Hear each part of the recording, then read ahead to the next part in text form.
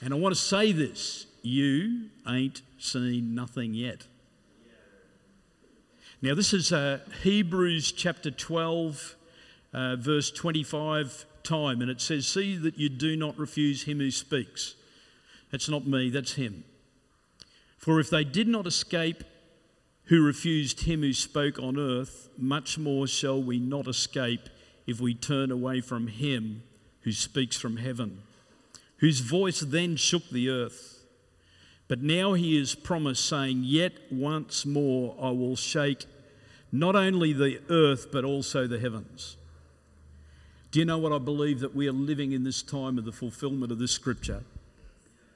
We are living in the Hebrews chapter 12, 25 time, where God is beginning to shake the heavens and the earth. And it indicates the removal of those things that are being shaken. As of things that are made, that the things which cannot be shaken may remain. Therefore, since we are receiving a kingdom which cannot be shaken, let us have grace by which we may serve God acceptably with reverence and godly fear, for our God is a consuming fire. This is happening now. See, before there is a great awakening, powerful song, that was written about 25 years ago, that song. And you brush that song off and you sing it this morning, and there's a reality about it. Because there is a great awakening that is beginning to happen. But we must remember this, that our God is a consuming fire, and he's going to continue to shake until he gets what he wants. It's a very positive message, this one. Smile, gets better. I heard this message actually from Dr. Jonathan David, my spiritual father, 2.5 years ago. This was actually 6 months or 4 months before the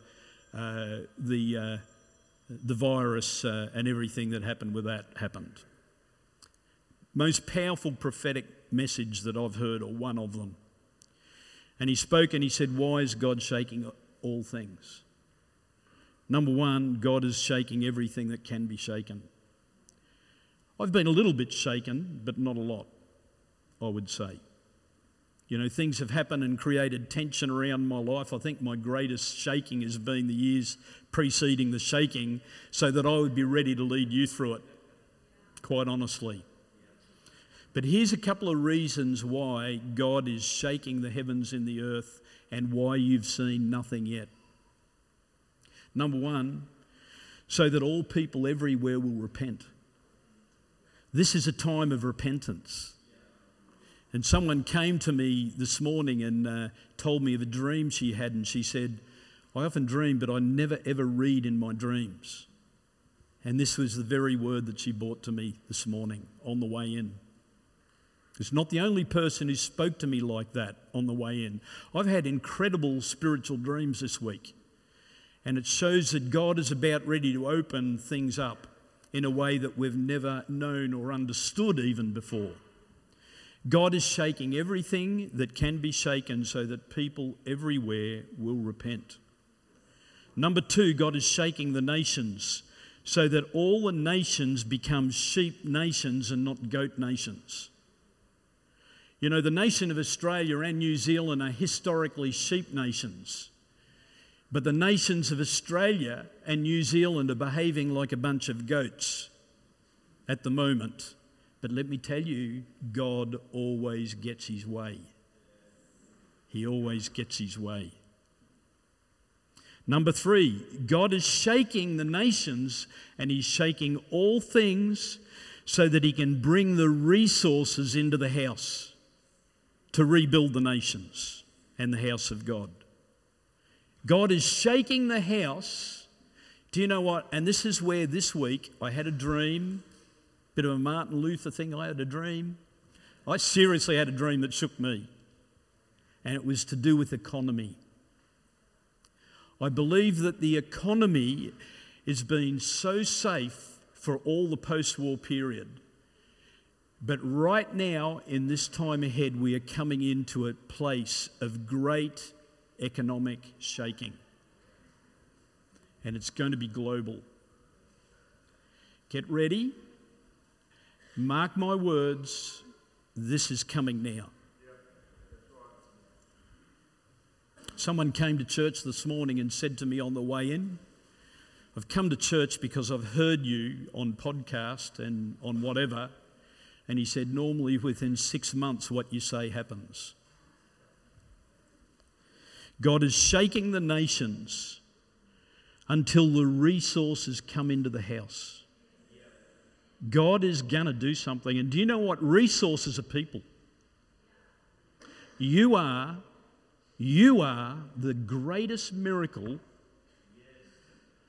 post-Christ appearance on the earth. The new creation, man and woman, is the greatest treasure on the earth. And on the inside of you is an inheritance. And God is going to bring the resources into the house to build the house and to rebuild the nations.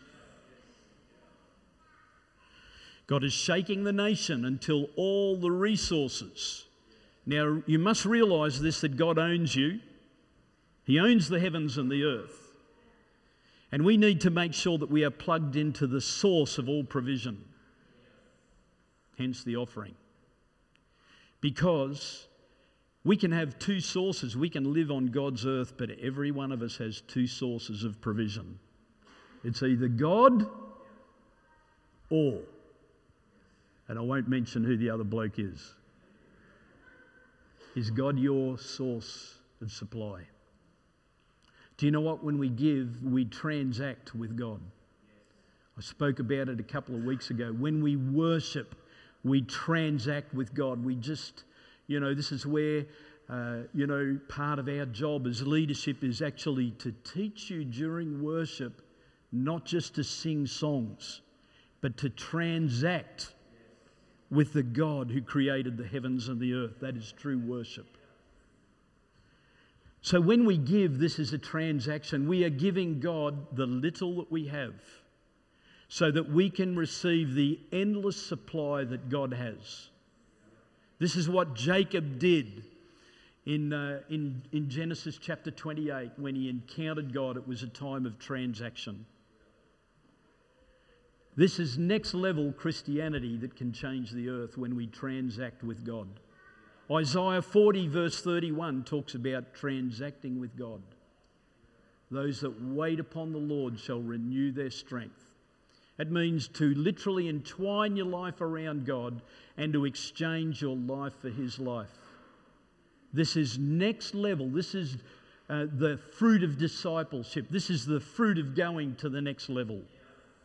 God wants those who are just not church attenders, but those who are transacting with the God of heaven in every area of their life. God is shaking every nation so that the heavens will open wherever He finds His true sons and daughters. There are places ordained in the nation where God is going to open the heavens. And this is where He finds His true sons and daughters. Let Him find true sons and daughters in the house. God is shaking the nation so that it comes under the influence of the kingdom of God. Because the corrupt kingdoms of the earth are setting the agenda. But God has His agenda. And His agenda is going to come forth wherever He finds places like this. Genuine places of exchange. God is shaking the nation so that the kingdom can first be established in the church. Because this is got to be the pattern for the nations. And if we don't get it right here, then we can't change our world. God is resetting the pattern on the inside of the house. This is a time of reset. God is shaking the nation so that the kingdom rule is established first in the nation. God is shaking the nation so that you know that Kairos time is here. We are living in the timing of God like never before. So, when 5 years ago the building came into our hands, we finished the building just 6 months before the shake began, and then everything was closed. but God had his house ready. Now he's getting his people ready. And my job as the leader here, and the ones that I lead with, is to get you ready for what is to come. This is not just a church where people come. This is a church of the living God that is going to shape the future of the city, the region, and even the nation. We are not the only ones. God is shaking the nation so that you will know the Kairos time. Do you know, I see some people in this room that have just started to come to church in the last 6 months. Why is that happening to you? Because God is calling you here, because it's the Kairos time. It is time for you to be fully born into the kingdom of God and to have a full revelation. You know, we can enjoy the experience of the songs, or we can become transacted. God is shaking the nations until, and there's a lot more points here. But I want to come back to this realm of economy. If you know God is your source, you're going to be okay. And that all connects into the way that you give and how you give. Because if we don't get it right here, we cannot change the city. We need to be honest and accountable, transparent before God, and responsive to the patterns and the instructions that God has put in his word. You know, when Abraham took his son to offer him, he was prepared to give all on the mountain. There was an exchange that happened. You see, Abram came to the mountain with his only son, which is a prophetic picture of Jesus. But God is always, when we give, prepared to make an exchange. And an angel came and said, "Don't harm the boy." And there was a lamb that was found in the thickets. Because you see, Abram, he was Abram then.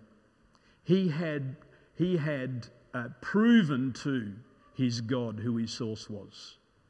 So in our giving and in our releasing of finance to God, we are proving who our God is. It's an amazing story. Amen. In fact, he was Abraham then. He was not Abram then. Abram, his name was changed when he made covenant with God. But you get the drift. You know, whenever we give, we're releasing us to transact with God. My spirit for his spirit. My weakness for his strength. My gift and calling for his calling. My dreams for his purpose. It's extraordinary. And we are going to see a city come to Christ because there is a whole lot of people that are not just coming to God, but transacting with the God of heaven and earth. Welcome to church. Welcome to the church unusual. Welcome to the church of the living God. Welcome to a church that's not no ordinary church, but is the place where God is going to make you. You know, when God first spoke in the book of Genesis, he said, "Let us make man." This is the place where man and woman will be made and shaped to be everything that they are called to be. In Jesus' name. Father, we thank you for today, and we thank you for what you're doing. Lord God, we take our substance this morning, which is our symbol of us, and as we give, we exchange it for you. In Jesus' name. Amen.